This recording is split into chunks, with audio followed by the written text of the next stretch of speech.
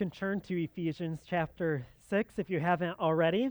And this is our second to last sermon in the book of Ephesians. And next week, we'll have a little bit of a different kind of sermon as we reflect on the whole book. And so I would encourage you, if you have questions either about how to understand something in Ephesians or how to put that text into action in your life, email me this week, and there's a good chance that we'll work it into our final reflection on the book of Ephesians next week. But this week, we're considering Ephesians 6:18 through 24. And we're going to observe this theme of speaking that runs throughout this ending of Ephesians. Now, you'll see on the PowerPoint, I have some pictures of some payphones. This summer, I was at a rural camp in Michigan, and I saw a working payphone for the first time in a long time. And it reminded me of my days in high school. In high school, I was not allowed to have a cell phone. In fact, well, I don't think I was. I never pressed the issue because I was a little bit legalistic and devious, and I had a feeling my parents would not let me have a cell phone, so I never asked them about it. And instead, because I worked a job and got a paycheck, I thought, I'm going to go to Shopko and get this track phone, so I'll get this Nokia block phone, and I'll be able to text with my friends because they all have phones. And I had this great fear, because I rode my bike everywhere. We lived in kind of a small town. I had this great fear of getting hit and dying, and then my parents finding my body with a cell phone in my pocket, because I knew they would be displeased with me for this. So what that meant, though, is that whenever I was going to call home, I would stop my bike if I wanted to go to a friend's house instead or something. I would stop at a payphone at the gas station, and I would call them from that payphone because they had this device connected to their phone called caller ID, and they would have my cell phone number if I called with my cell phone. And so sometimes my friends just did not understand why I needed to go use a payphone when I had a cell phone in my pocket. But I was too prideful to admit to them that I was, a deceptive little rascal who didn't want my parents to know about this. Why am I telling you this? I'm telling you this because I think this is how we can think a little bit about the temple and the progression of the temple in the Bible. There's this guy named Blake Hearson who's a professor at Midwestern. He wrote a book called Go Now to Shiloh, and he uses this a version of this analogy that I think is helpful. When you think of the Jerusalem temple, this temple is supposed to be a house of prayer. This is where people could go and be assured that their prayers would be heard by the Lord, right? So as you look throughout the Bible, there are these sacred places where people go, and it's almost like they know they will have a direct connection to God, so they can speak to God there. So Jacob had this place called Bethel, the house of God, where he could go, and multiple times he talks to God there. And then there's the tabernacle that travels with them. And eventually, Solomon builds the temple, and God's presence resides there. This should be a house of prayer, and you could go there, and you could be reasonably certain that you could, go to the payphone, and you would have a direct connection to God there. So you needed to identify the sacred place, and that's where you would speak words to God. Well, Paul tells us in Ephesians chapter 2, we read this, that because of Christ, who is the true temple, his body is now a temple. So he writes in Ephesians 2:21, in Christ the whole building, that's the church, being put together grows into a holy temple in the Lord. In him you are also being built together for God's dwelling in the Spirit.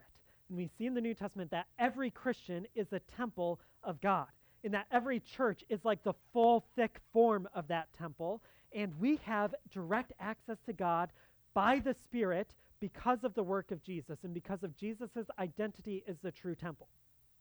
Now, when I came across this payphone in Michigan this summer, at this camp I was at, it would be silly of me to, if I needed to make a phone call, not just make the phone call from my cell phone, but to traipse all the way across the campsite to the payphone and to spend money and make the call. And what my friends thought when I was in high school, it's so silly that you're going to the payphone. Well, I could call wherever I was. There was a sense in which I could constantly be on my phone and communicating and be assured that my communication would be received. And we all do that now. We all are constantly on our phones communicating. Well, wouldn't it be obscene and absurd to think I am limited in the places and the times that I can connect to God. I, we don't need to go to a temple now to have confidence of that connection. Because we are the temple and we have the Spirit dwelling within us, Paul can tell us in Ephesians chapter 6 to pray at all times in the Spirit. And I think that's what he's saying, is you have the Spirit of God in you, so you can pray at all times. Now, this command, we might say, is not disconnected from the things that went before it. This is connected to that paragraph about standing firm and putting on the armor of God. And last week, I tried to convince you that Paul is reading Isaiah 59 and he's trying to communicate to the new covenant people of God what Isaiah prophesied about. And so I drew some connections for you. And I might need some help clicking through this. My clicker might be, I don't know what's going on. There we go. He structures essentially the whole book of Ephesians following Isaiah 59. But what I want to draw your attention to is that the prophet talks about the arm of the Lord, this messianic divine warrior putting on righteousness as body armor and the helmet of salvation. And then Paul instructs us in Ephesians 6 to put on righteousness like armor and put on the helmet of salvation. Now, following that trajectory, in Isaiah 59, the prophet records the words of the Lord that he would put his spirit and his words in your mouth from now on and forever. Now, Paul concludes this idea of putting on the armor of the Lord with this idea of speaking in the Spirit. And really, everything that will come in the rest of Ephesians has to do with words, and I think words that are now Spirit-empowered, and it's the fulfillment, in a sense, of what was prophesied by Isaiah. We have the Spirit in us, and so now our words ought to be like God-breathed words, in a sense, in the sense that God can speak through us and we can speak to him. So what I want to outline is that our words now, as the new covenant people, as temples of God, take on different shape. And we're going to use our words to pray, to proclaim the gospel, to encourage, and to bless. So I think there are 4 ways that our speech is transformed by this indwelling work of the Holy Spirit. Now, I need to pause here and clarify something. When we get to some sections here, it's not as if Paul is commanding you, transform your speech now to encourage people and to bless people. A lot of what we're going to come across, Paul is just dealing with logistics. He's saying, I'm sending this guy Tychicus to you to inform you. And so I want to be careful to say that at certain points on just one of these, there's a direct command to pray for one another. The others, I think, are implications, and Paul is illustrating for us what it looks like for people who are indwelt by the Spirit to speak. And I think those are examples for us, and we should follow in their examples. So we'll get to those as we go, but let's begin by considering this first command where we're commanded to pray for one another. Paul writes in verse 18, to pray at all times in the Spirit with every prayer and request, and stay alert with all perseverance and intercession for all the saints. Now, this instruction, I was talking to one of my friends about preaching this text, and he said, this text is just so on the nose, you almost don't even have to preach it. You can just read that line and then read it again, and people get it. It's not like the other texts where we need this deep dive into the historical background. I mean, some of that might be helpful, okay? So when he says to pray with every prayer and request, he might be warning these people who are living in a city where there are temples not to take their prayers to other gods, but to pray in the Spirit. So there may be some historical pieces there, but this text is just very straightforward, isn't it? Pray at all times in the Spirit with every prayer and request, and stay alert with all perseverance and intercession for all the saints. I want to elaborate on this just briefly, but then I want us to think about how should we respond to this? And already you should be thinking, by praying. Okay, so keep thinking that. But I think Paul is drawing a contrast to the way that the disciples prayed in the garden right before Jesus was crucified. How did the disciples pray in the garden? They prayed with no alertness and very little perseverance. They slept, didn't they? Well, I think what Paul is drawing us to think is that because we are now indwelt by the Spirit, as temples of the living God, wherever we are and whenever we are, we can pray. And in fact, we're to pray in the Spirit. The Spirit will enable us to speak. So therefore, unlike the disciples who fall asleep at prayer in the most desperate hour of redemptive history, we might say, we can pray in an alert way with all perseverance. We need to stay alert and we need to keep praying. Now, I don't know about you, but praying sometimes it's hard, isn't it? How many of you have prayed and you've nodded off to sleep, or you've started to think about something else? You might even have really good intentions of, praying for a brother or sister in the Lord who's facing a hard thing, and then you start thinking about all your hard things, and then you start thinking about what's next on your schedule, and it's really hard to pray with any sort of perseverance or alertness. I think we just need to all admit we struggle with this. I struggle with this. I struggle to pray. And I think that if we're going to obey this command, we need to start by just admitting we are pitiful prayers for the most part. Probably not everyone here, but most of us just needs to admit that we are not very good at praying. So how can we improve at this? Well, I want to say first that we lean into this idea of praying at all times in the Spirit. There's a sense in which the only way that we will be able to pray in the way that Paul describes is through the aid of the Holy Spirit.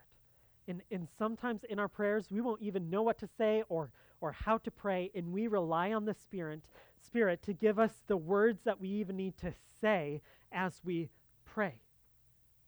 So I want to direct our response to this command, first by talking to those of us who perhaps are just apathetic towards prayer or forgetful about the responsibility we have to pray. This is where the just on-the-nose nature of the text comes into play. If you're not praying, pray. That is God's will for you, to take every burden, to take every situation, to take every interaction to the Lord in prayer. Sometimes this will take shape where you are specifically giving time to pray, the heads bowed and eyes closed kind of prayers. Other times this will be the kind of prayers that are just passing thoughts that you think to the Lord. But if you're not praying, and if you reflect on your past week and say, I didn't pray once this week, you need to pray. This is God's will for you, and you can do it because the Spirit enables you to pray. And in fact, you stand in a privileged position in all of redemption history to where you are a temple of God. And just as Jesus rebuked the people turning the temple into a marketplace, and he said that this ought to be a house of prayer, I want to speak those words of Jesus to you. You ought to be a house of prayer. I ought to be a house of prayer. And then collectively, as a church, is that thick form of the temple, our church ought to be a house of prayer. So if you're just forgetful when it comes to pray, let me give you one suggestion for our corporate prayer and one for your private prayer. For our corporate prayer, pay attention to our church calendar, and when the all-church prayer day, it's not a full day, it's just a morning, it's just a few hours, when that shows up, put that on your calendar and make an effort to come and pray. I don't think that that's the only way that churches can become houses of prayer, but we try to emphasize this by having our quarterly prayer days. Put that on your calendar and make an effort to be there. That will help you and remind you, I need to be a praying person and we need to be a praying church. Is a subset of this. As the pastoral prayer is happening in the service, pray along with the pastor who's leading that prayer. This is not a speech that they're delivering, but they're inviting you to join them as they lead us before the Lord in prayer. And so think about what they're saying and add your yes and amen to what they say. Add your requests to the prayers that they pray.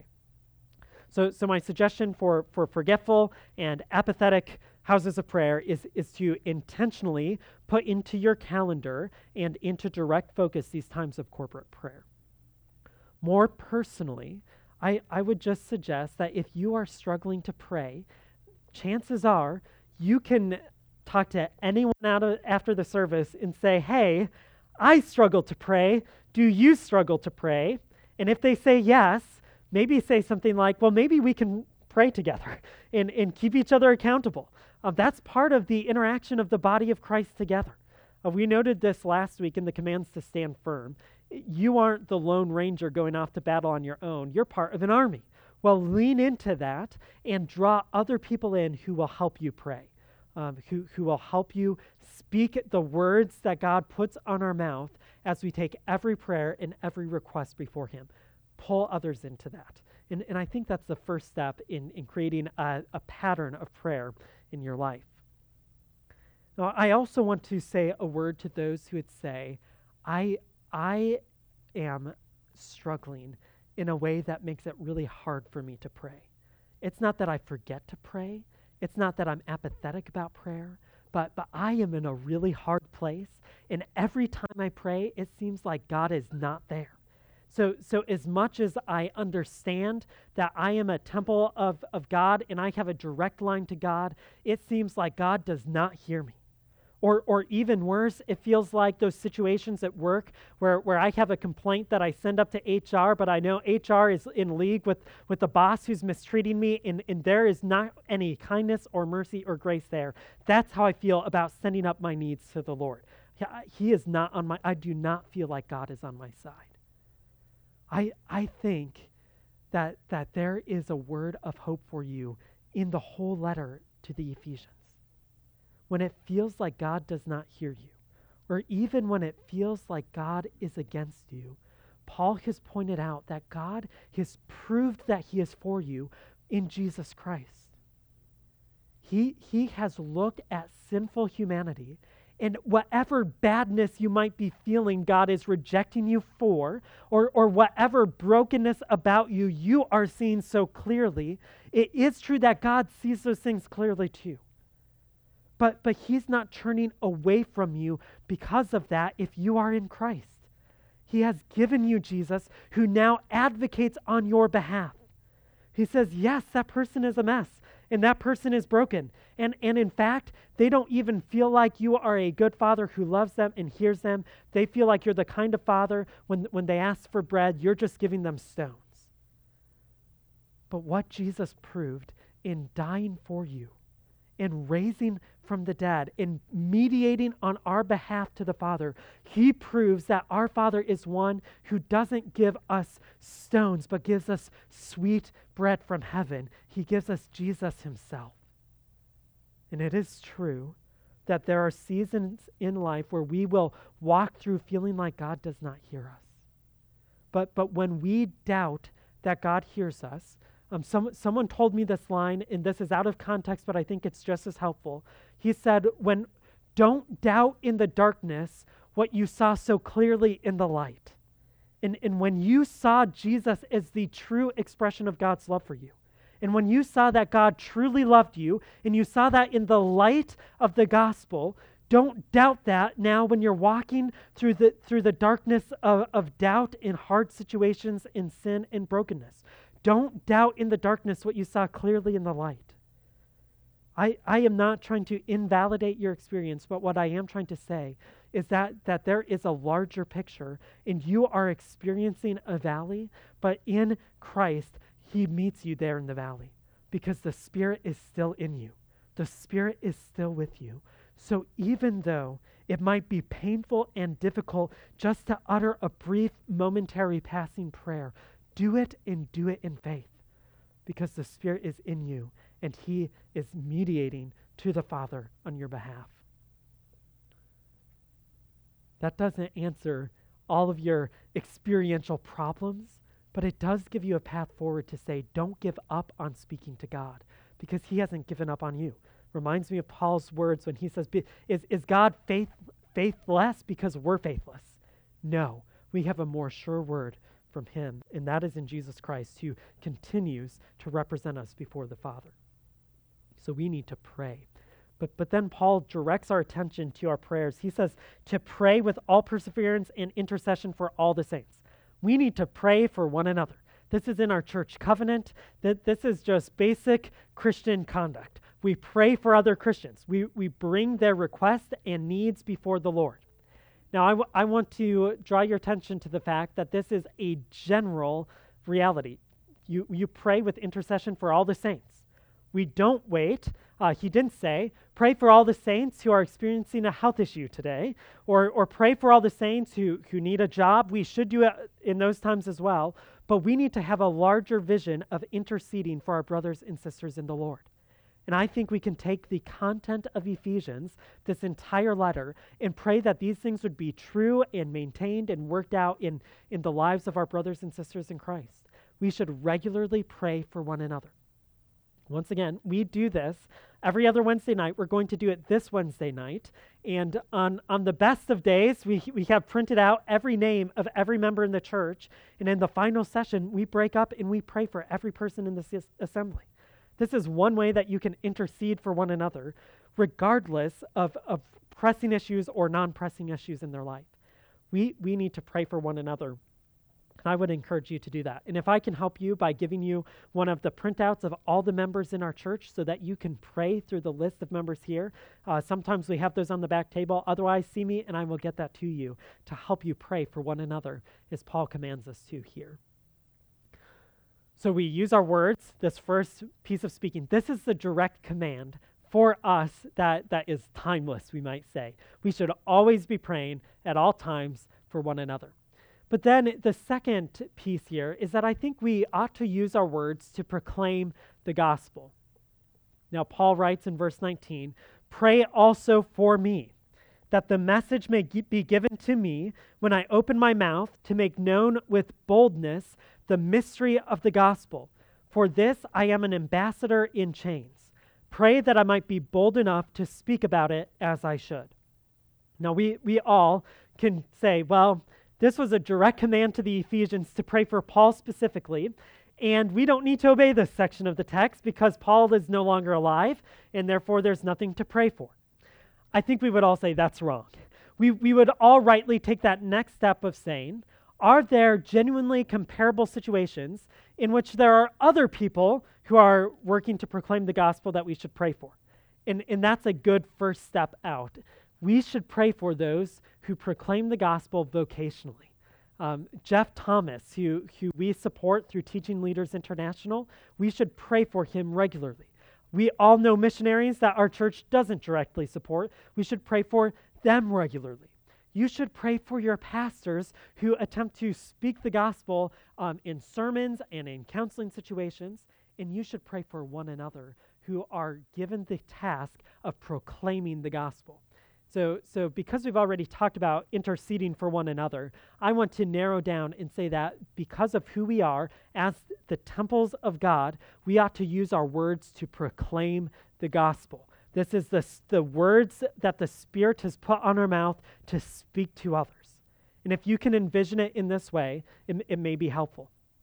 In Genesis 1, where it's describing creation, where the Spirit is hovering over the depths and God speaks life into existence, I think that we have this new covenant reality where we have been given the Spirit, and as we speak the words of the gospel bring into existence new creatures. People who are being remade in Jesus, and you have been given this mediating responsibility to be the ones who speak those words. So it's not God directly speaking and creating something out of nothing like we might read in Genesis 1. Instead, he's speaking through his image bearers, those who are being conformed to the image of God, and we proclaim the gospel, and the Spirit uses those words to bring out of nothing something, to bring out of death life, to bring out of rebels those who now worship the Lord. And this is what Paul describes in Ephesians chapter 2, where he talks about those who were once in darkness now being brought into light. We, as people who know the gospel, have a responsibility to use our Spirit-enabled speech to proclaim the gospel wherever we are. Now, once again, this is something that I think we're probably not as good about or consistent about as any of us would like to be. And so we need to think about, how should we do this? How should we go about this?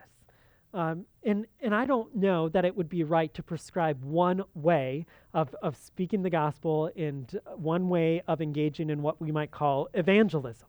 There were cultural seasons where there was one way that maybe worked really well, where you would go door to door in a neighborhood, knocking on the doors and giving people tracts, or giving tracts in a drive-through or something like that. I don't know that that is perhaps the most helpful way of doing things, especially in a more secularized culture that doesn't have the same Christian grounding points, where when you start to talk about Jesus in the gospel, everyone at least has a conceptual category of what you mean. I think that probably the way our proclaiming of the gospel will take place most regularly is as you get to know people and as you talk to them about the way the gospel changes your life and changes everything that you look at in the world. And as you get to know them better and as you start to talk to them about the redemptive story, I think it's through our relationships and the way that we live and the way we talk about how we perceive the world that we will be able to start speaking the gospel in a clear and understandable way. Certainly, there are moments where you'll have a one-off conversation where you should call people to faith and repentance. But I think most people that we run into now don't have categories for what those things even mean. This does not create less work for us or less intimidating work, as if I remember as a 6-year-old knocking on doors and being really intimidated as I handed out tracts. I think there's a call for greater courage and reliance on the Lord as you don't go through a neighborhood knocking on a door, saying a few phrases, but instead turn the corner in the relationships you've been building, and you cast aside the fear that this cool person who likes you might no longer like you because you've now called them to faith and repentance as they've come to understand the gospel. It takes a kind of steadfastness and courage and perseverance that I think we need to lean into, and we need to move beyond saying, this is a redemptive relationship, and Lord willing, before they die, I'll have told them, you need Jesus. We need to move beyond that to declare the gospel to our friends, to our neighbors, but this takes a lot of plowing. I think that the parables of the kingdom are helpful as we think about the way that we declare the gospel. It's like planting seeds and praying for these individuals. We were so encouraged. It was like a month ago, we were at someone's house. They did the devotions with their kids before they put their kids to bed, and we sat in there with them. And this couple prayed for someone to come to know Jesus with their kids. So praying for people, speaking the gospel to people, demonstrating the gospel. Our gospel enterprise, our proclaiming the gospel, is a all-of-life holistic endeavor, and we need to press hard into that. So encourage one another, talk to one another, and then pray for our church. As we establish a physical presence somewhere, we want to use that to be a gospel enterprise and to proclaim the gospel in our preaching, as we welcome the community in through various activities, through the resources that we provide.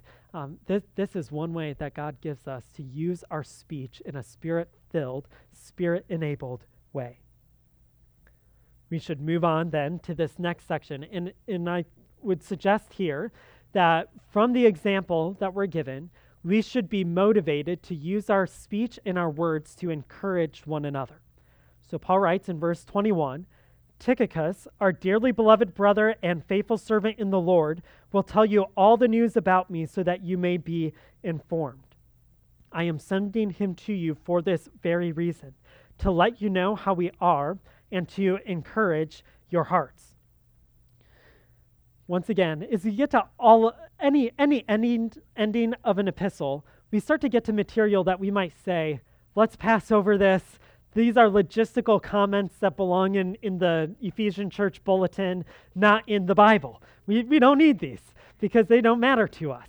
Well, this is not a bulletin text. This is a Bible text, and we need to think about it that way.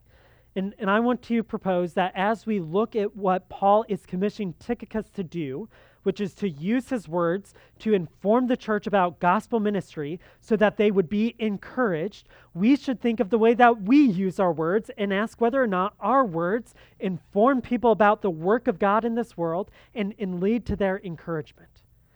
So there is not a direct command here, encourage people with your words. But there is a very good example of someone who's doing this. And as we reflect on the way that the Bible talks about our words and the way that they can be used, I think we need to hear this text in that larger context. So all over in the Bible, there are, comparisons in the way that people use their words, either for healing or for destruction, for praising or for cursing. And when we reflect on this, I think we should ask, how am I using my words? If someone was writing about me, or if someone was commissioning me, do I use my speech in the kind of way that they could trust me to be sent to encourage others with my words? Or do I use my words in a deathly way? So I want to draw your attention to one text. In Proverbs 15:4, the proverb goes this way: "The tongue that heals is a tree of life, but a devious tongue breaks the spirit." The tongue that heals, that is, that gives encouraging, life-giving words, is like the tree of life. Think about that. The places the tree of life shows up in the Bible, in the garden, and then Adam and Eve are exiled from the garden. They're not permitted to eat of that tree of life. The next time you see it super clearly is in Revelation, in the new creation. And there is access to new creation realities through our speech as our words become a tree of life, anticipating the healing that will come in the new creation. And when Paul is talking about using our words in this way, this is one text, but throughout the Old Testament, this is how the Bible talks about our words. They can give life to people as we encourage them. Well, Paul thought it was important for churches to be encouraged, so important that he, while in prison, commissions another person to use words in an encouraging way. Well, I think we should learn for that and think, how are we using our words? Are we encouraging people? When we speak, when the words that come out of our mouth, are they an inbreaking of death? Are they like the serpent's words that are devious and crafty and lead people away from life in the Lord? Or are they healing? Do they speak words of truth and encouragement that draw people into the life of God? Well, I'll leave that with you to think about and to consider how you use your words. But people who are being transformed by the Spirit have the life of the Spirit in them, and that should change the way that we speak as we now work to encourage one another.